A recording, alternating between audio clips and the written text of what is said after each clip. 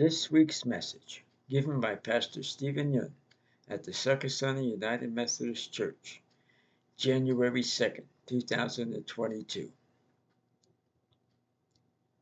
The message is Soul Reset, based on Isaiah 43, 16 to 19, and Luke 3, 21 to 23. Hello everyone. Today I'm preaching from my home because I didn't get my COVID test results back yet, and since last Friday I had have some cold symptoms, so it was the last minute decision to record my sermon and share this message through this video.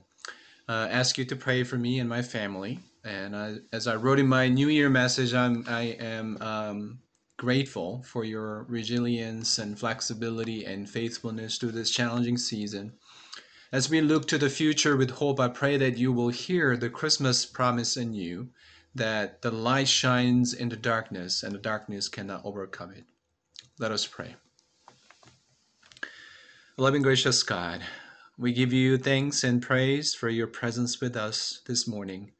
We thank you, Lord, for your Son, Jesus Christ. And we thank you that you continue to lead us and guide us through this challenging season. As we begin this new year, we ask for your empowerment. We ask for your guidance upon us, our family, and our church. May the words of my mouth and meditations of my heart be acceptable to you, our rock and our redeemer. In Jesus' name we pray. Amen. Friends, have you ever tapped a reset button in your electronic device? I read an article recently about hitting a reset. And it talked about three types of resets. First, a hard reset. A hard reset means to reboot the device a bit drastically, like holding down the power button or unplugging the device. But it would turn things back to the right settings, and sometimes that was a good thing. Soaped reset, on the other hand, would reboot the device with the software still running, so more like a restart. It's less drastic and it wouldn't affect your settings. I'm sure many of you have done that. And finally, the last type of reset is done when you have some untreatable computer virus, malware in your device, or just the need to free up space. Think back to how you felt when you powered up your electronic device for the first time, whether it's your smartphone or laptop. It comes with sparkling, uncluttered, speedy performance, plenty of possibilities, and so much excitement. And what happens as you keep using it?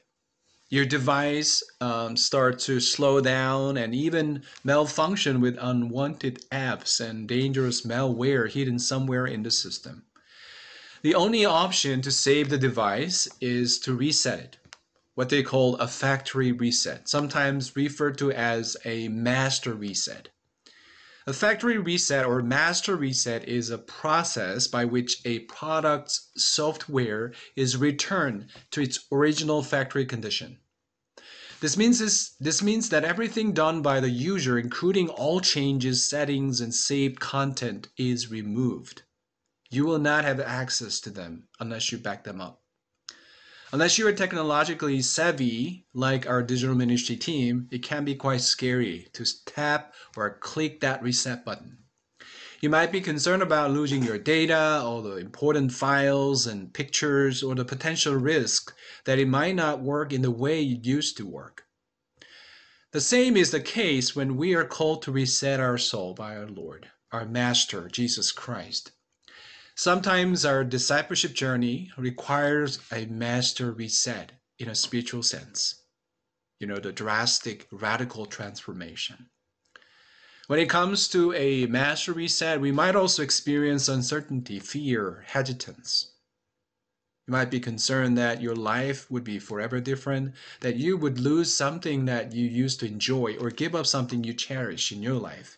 But when we begin to really understand what disciple is, we discover that discipleship is a lifelong journey that requires a steady reset.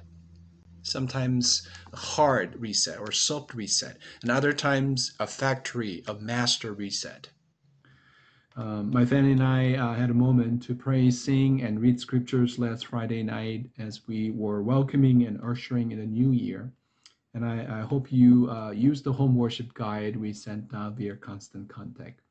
As a family, we talked about what we are grateful in 2021 and what we were hoping in the new year.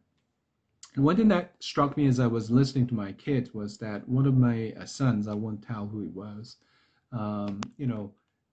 told us that he would grow in responsibility. I thought it was a great thing. And I wanted to ask him a follow-up question, how, but I didn't go there in the spirit of the new year, perhaps later. But, in the beginning of each year, you make great decisions for yourself, for your life, your faith, your family, for our church. But then year after year, you realize that these resolutions don't turn out the way you hoped and anticipated. So now you may find yourself having no desire to make any new resolutions for yourself, which is understandable. It seems you end the year in the same place as you were when the year started, and you feel like there's no point of making New Year resolutions. If this resonates with you, somehow I invite you to pay close attention to this sermon series and reflect on the messages with your discerning heart. In this new sermon series entitled Reset, we are reminded that God's mercies are new every morning. In Christ, we were restored to life. We're given the gift of life abundant by the Spirit. But sometimes it is easy for us to get stuck in the same old routine. We don't want to put down our old former way of life that is draining and even debilitating to us and others around us. We don't perceive the truth that our God is the one who is doing a new thing among us, as the prophet Isaiah proclaims. Friends, this new year, God calls us to hit the reset button so our mind and body and soul can be renewed in Christ, so we can claim the fresh start God wants to make available to us as disciples of Christ. Then what would it really mean for you to hit that reset button at this point of your life? Think about it in terms of the 3 types of resets I talked about in the beginning. What areas of your life need a soft reset or hard reset? What areas of your life need a factory or master reset? I'm inviting you to discern your New Year journey in terms of what needs to be reset in your life. What is God calling you to reset, to head off in an exciting God-given direction in 2022? What kind of choices do you need to make to grow as a disciple of Christ, to grow into a disciple-making disciple? In the gospel reading for today, we see Jesus arriving at the Jordan River to be baptized by John the Baptist. When Jesus was baptized by water, the heavens opened up, the Spirit of God descended like a dove, and a voice came from heaven saying, "You are my Son, whom I love. With you I am well pleased." Reflecting on this gospel story, the early Christians soon began to make connections with another biblical story involving water and the Spirit. What do you think it was? Yes, the creation story in the book of Genesis. Remember when God created the heavens and the earth in the beginning, the earth was formless and empty. The darkness was over the surface of the deep, and the Spirit of God was hovering over the waters. Interestingly, out of the watery chaos, the world is created, and God says it is good. There was the water, the Spirit, and the voice, which we also see in the story of Jesus' baptism. What this means is that baptism, which is the beginning of Christian life, is a new beginning of God's creative work. Just as Jesus came up out of water, receiving the Spirit, hearing the voice of the Father, so for the baptized Christians, the voice of God says, "You are my beloved son and daughter." For us as Christians, Resetting our soul means that we go back to the original, unwavering truth that through Christ we are God's beloved son and daughter. This gospel story reminds us that resetting our soul begins with remembering who we are, the very truth revealed to us when we are baptized, and our true authentic identity is confirmed. Ron Williams noted in his book, Being Christian, quote, "To be baptized is recover the humanity that God first intended." What did God intend? God intended that human beings should grow into such love for him and such confidence in him that they could rightly be called God's sons and daughters. The reality is, though, that humans have let go of their identity, abandoned it, forgotten it, or corrupted it. And this is why Jesus came down into the chaos of our human world. He restored humanity to where it should be. What he did for his followers was sort of a master reset. And this work of restoration, resetting, is still ongoing in the hearts of many people today. Baptism takes us to where Jesus is, and baptism takes us to where God intended us to be. Let's pay attention to what was spoken from heaven again. It says, "This is my beloved Son, with whom I'm well pleased." It's remarkable that these words were declared at Jesus' baptism. But think about it. Jesus hasn't yet done much of anything that many would find impressive. He hasn't yet healed anyone or resisted Satan in the wilderness. He hasn't yet been crucified or resurrected. Well, it wouldn't make more sense if God's proud announcement came after Jesus had done something amazing or glorious, like the victory moment after scolding the religious authorities and feeding 5,000 people, or the miracle of raising the dead Lazarus. What he tells us is that baptism is the first word of grace, a gift of God freely given to us and spoken over us by God and the church as the body of Christ. In the United Methodist Church, we baptize infants, which is not the case in some other Protestant denominations like Baptist.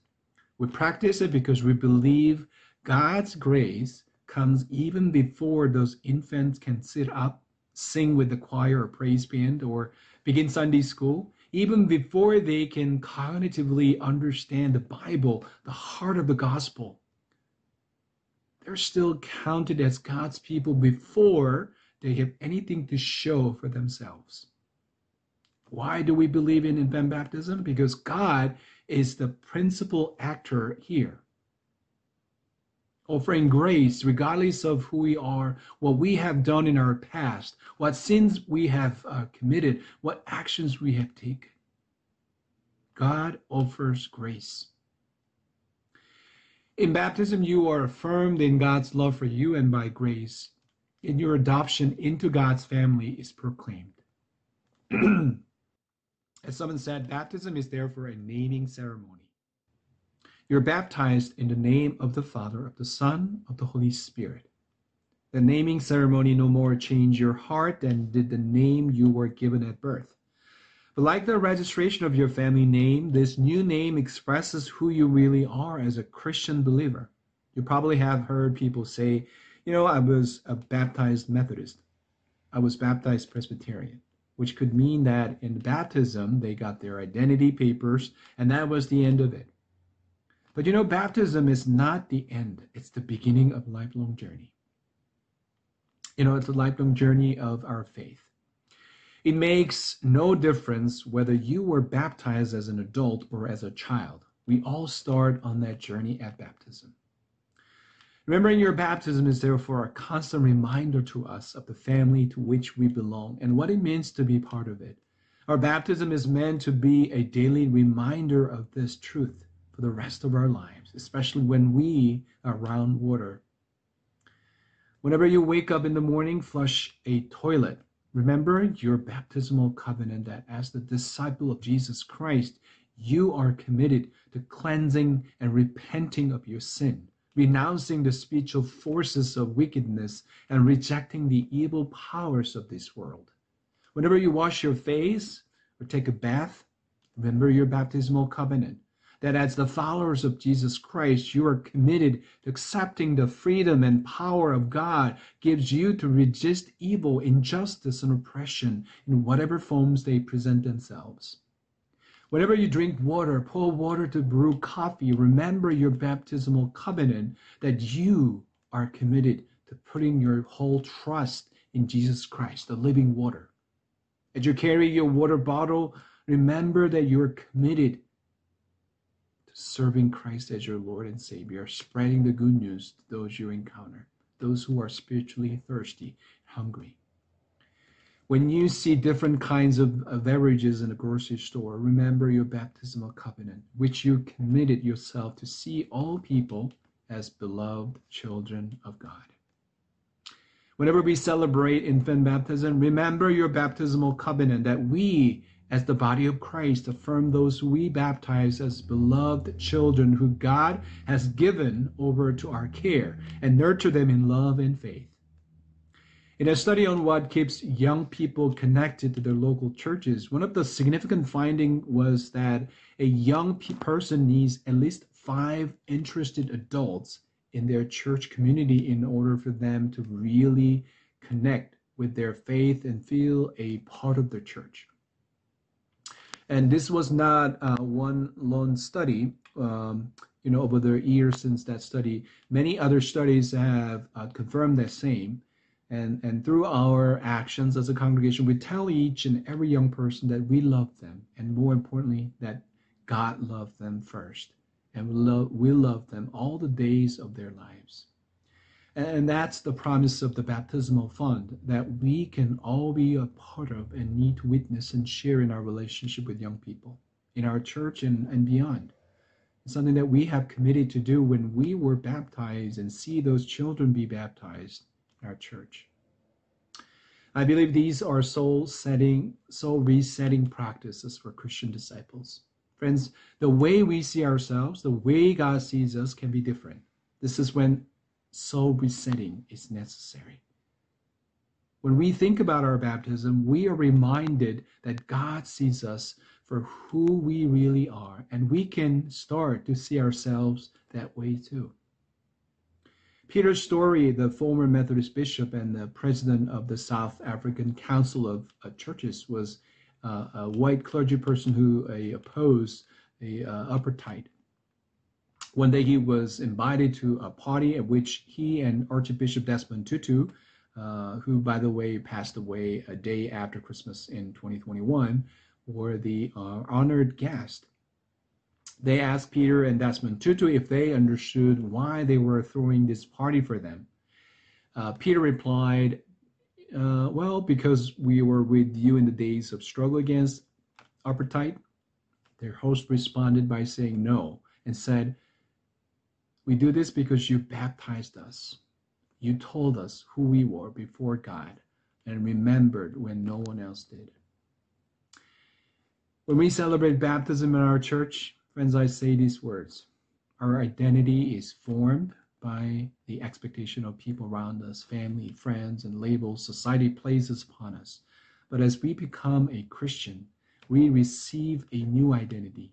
You no longer allow others to tell you who you are because Christ now claims you and calls you a beloved child of God. Baptism celebrates receiving that new identity in Christ, becoming a new person in Christ. Baptism takes us to where God intends us to be. Baptism takes us to where Jesus is. And this is why remembering baptism is a key to soul reset. Friends, as we reset for a new year, overcoming the stress and busyness of loneliness of the holiday season, remember your baptism. Remember your baptism and go back to the baptismal covenant to reset your soul. See what God says about you. Those of you who are not baptized yet, I invite you to consider being baptized this year. But remember, God still sees you through the eyes of grace and love. My brothers and sisters, in the new year, Christ calls us to reset our soul for the chaos of our world and our life. And soul reset is possible when we discover who we truly are before God each day. Again, hitting the reset button can be scary, but Christ is backing you up. God has your back no matter what. May you all hit that reset button given by Christ in the new year, allowing Christ, the light of the world, to shape your soul, guide your journey, and lead you into a God-given direction. Amen.